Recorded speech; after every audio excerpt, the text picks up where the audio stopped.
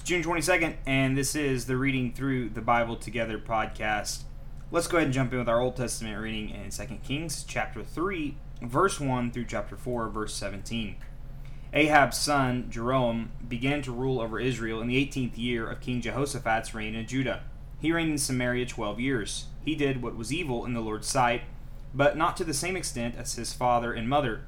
He at least tore down the sacred pillar of Baal that his father had set up. Nevertheless, he continued in the sins that Jeroboam, son of Nebat, had committed and led the people of Israel to commit.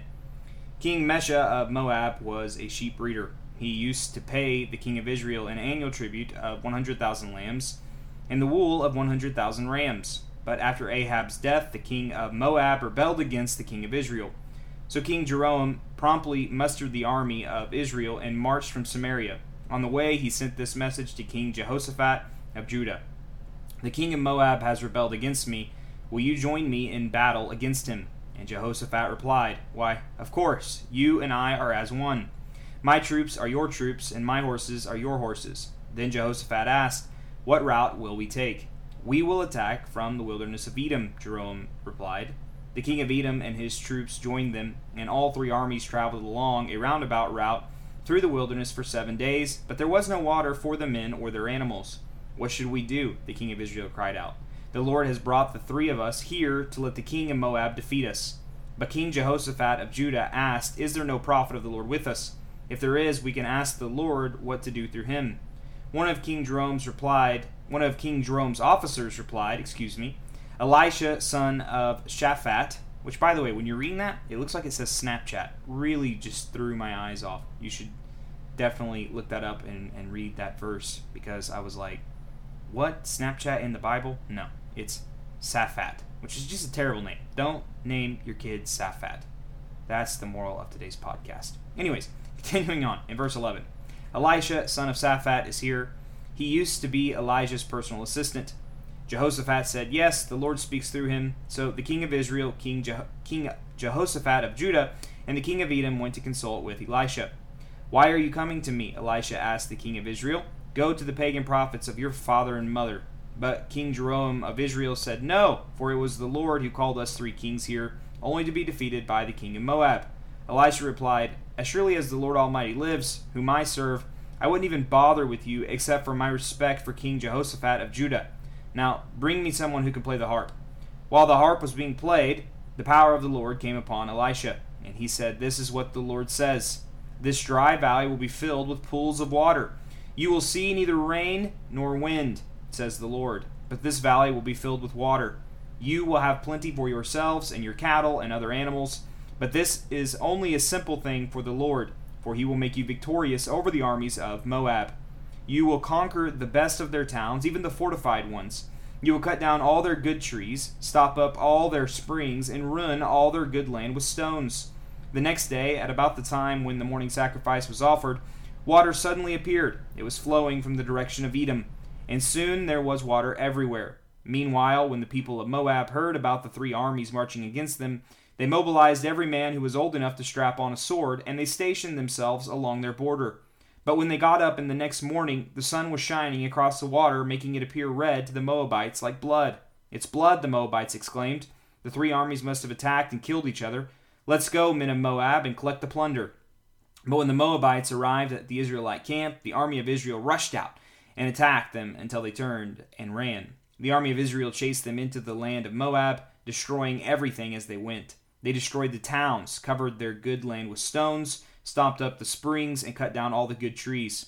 Finally, only Keretheth and its stone walls were left, but men with slings surrounded and attacked it.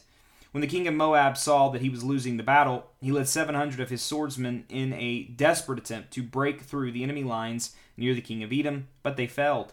Then the king of Moab took his oldest son, who would have been the next king, and sacrificed him as a burnt offering on the wall. So there was great anger against Israel, and the Israelites withdrew and returned to their own land.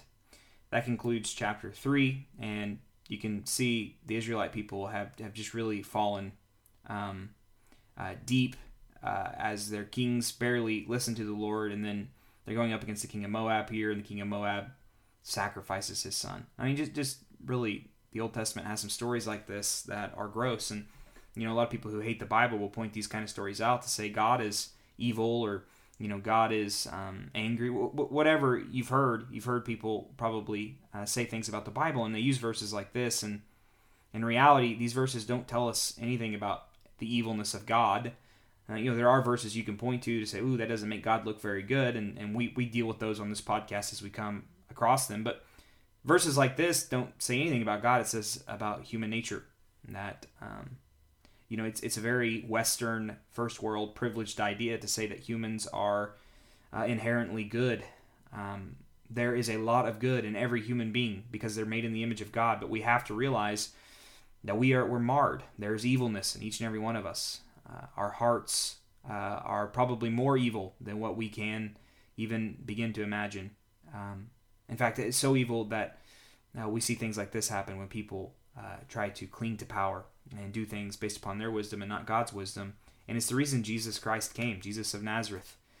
The God of this universe takes on flesh, and does he come as a king? No, he comes as a humble servant. And he lives the life we could not live, righteous in every way.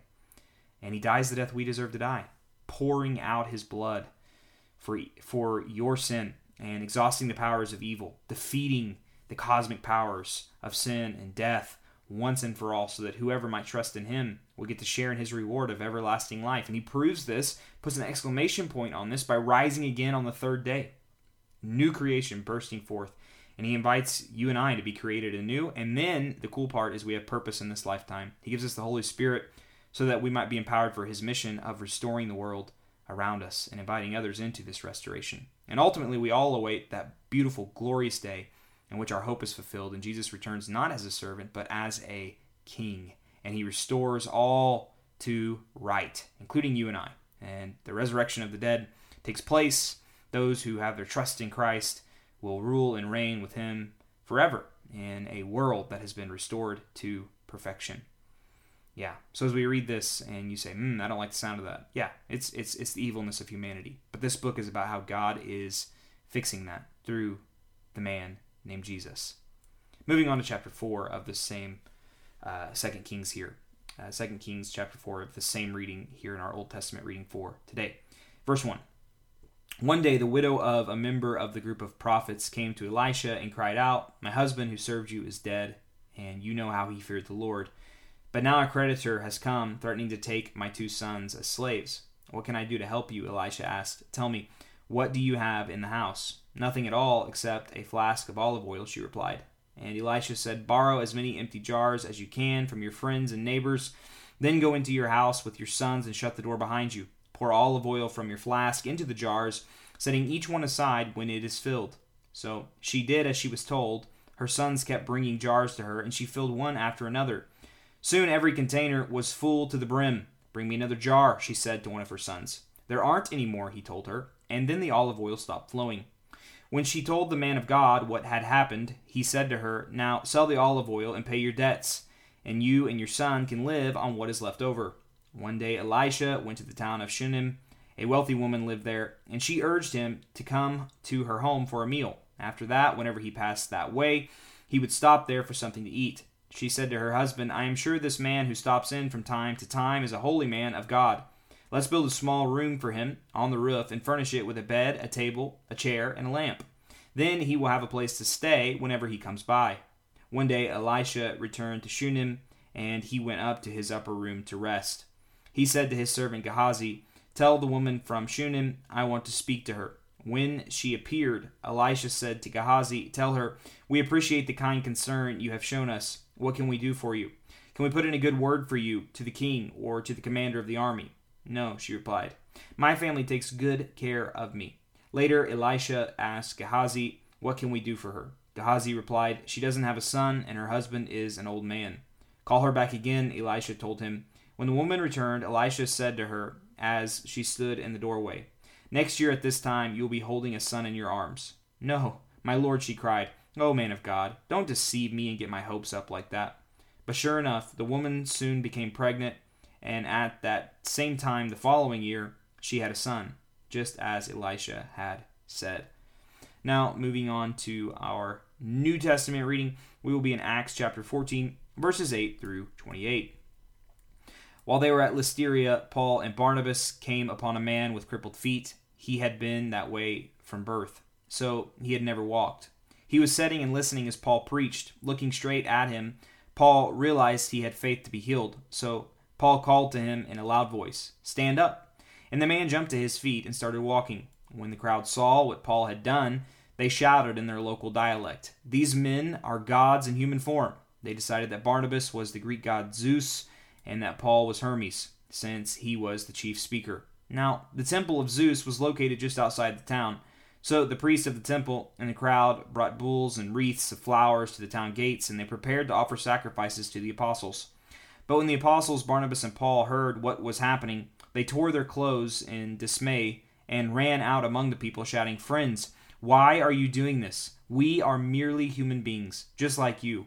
We have come to bring you the good news that you should turn from these worthless things and turn to the living God, who made heaven and earth, the sea, and everything in them. In the past, he permitted all the nations to go their own ways, but he never left them without evidence of himself and his goodness. For instance, he sends you rain and good crops and gives you food and joyful hearts." But even with these words, Paul and Barnabas could scarcely restrain the people from sacrificing to them.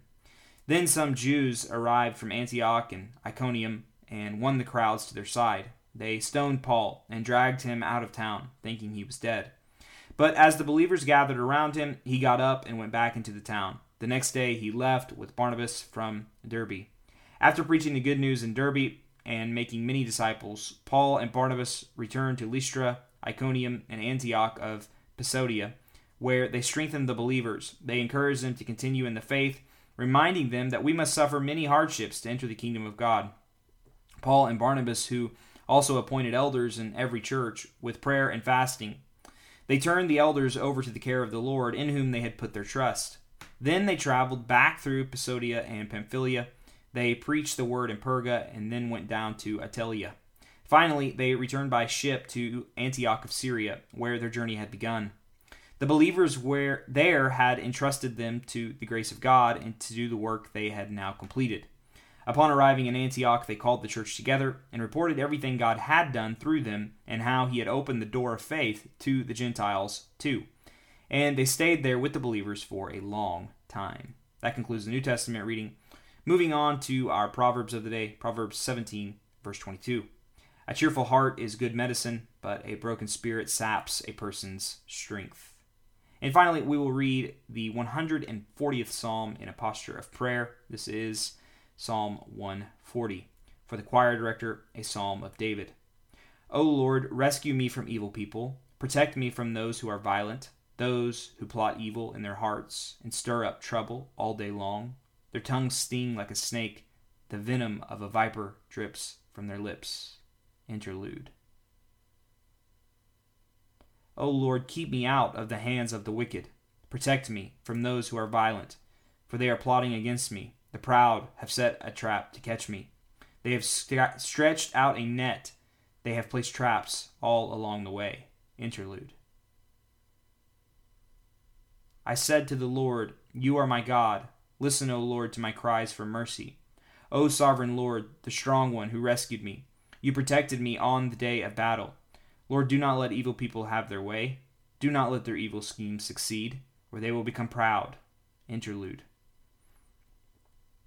"Let my enemies be destroyed by the very evil they have planned for me.